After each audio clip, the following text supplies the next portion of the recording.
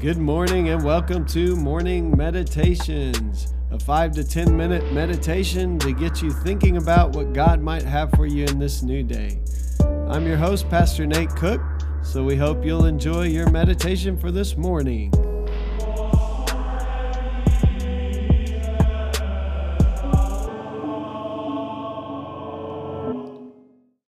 Hey, this is Pastor Nate, and this is your morning meditation.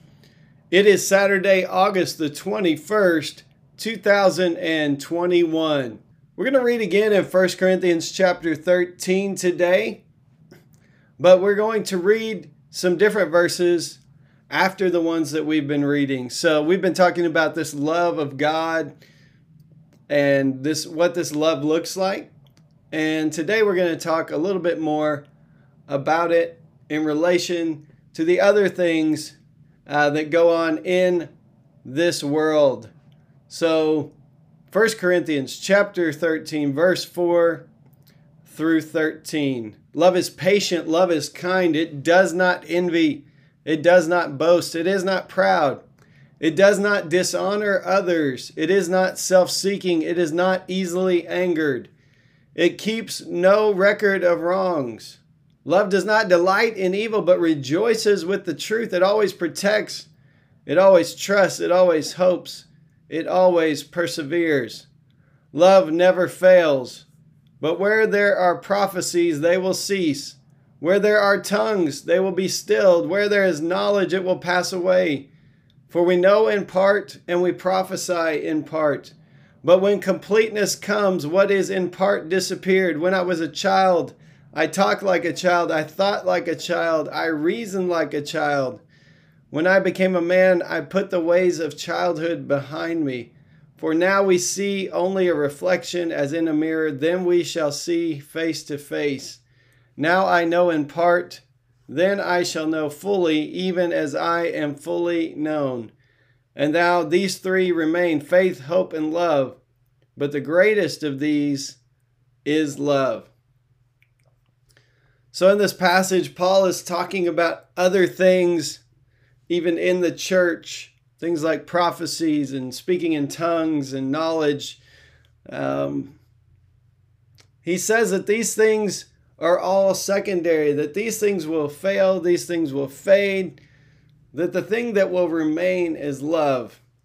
And so as we've been talking about this love of God, what we realize is that this love of God is eventually, as we experience it, it should transform us. It should help us mature. That knowing God and knowing God's love will help us grow. That right now we only see in part, but as we begin to relate to God and ultimately when we see God face to face, we will be fully known. And that is the goal of the Christian walk. That is the goal of discipleship, is that we would be more and more transformed into the image of God, which is a pretty bold statement to think about. We say things like becoming Christ-like, but when you really think about the implications there, that we are literally being made to look like God as we relate to God. And this is what Paul says in this chapter, is that a lot of the other things that you see, even in the church, the things around us, the way we prophesy, the way we speak, the way we have knowledge, the knowledge that we have, it's all just secondary. And it should not divide the church. It should not create disunity in the church. And so what Paul is talking about here is ultimately the more we know God, the more we begin to look like this love we've been talking about. And so today I hope you know that what God's love for you will always transform you, that God's love for you will always begin to change you into the image of Christ. And so there are three things that he mentions in the end of this verse: faith, hope, and love. And even greater than faith and even greater than hope is this thing called love. And so today, I hope what you will do is you'll respond to the love of God by trusting the Lord with everything within you. I hope you'll respond to the love of God by giving your life to Christ, by trusting in Christ.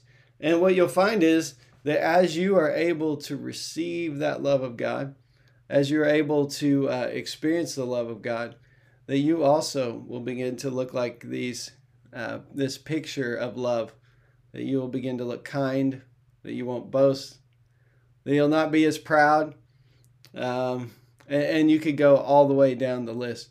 Because God's love, ultimately, when it's poured into our hearts, it flows out into the world around us. And so what Paul says is that is when we begin to grow up in the faith. We begin to put childish ways behind us, as he says. So in the days to come, we're going to be talking about maybe how we interact with this God, how we receive God's love, how we live in Christ, so that we begin to reflect more and more the qualities of God, which ultimately become the qualities of love. So I hope you'll join us as we continue on the journey in days ahead, because we're going to talk about living in God and living in love. Hey, that's just a thought for this morning, and I hope you have a great day. Well, thanks again for joining us for this morning meditation. Hey, do us a favor, rate us on iTunes, or even leave some feedback about our podcast so that other listeners can know how much you enjoy your morning meditations. Hey, have a great day.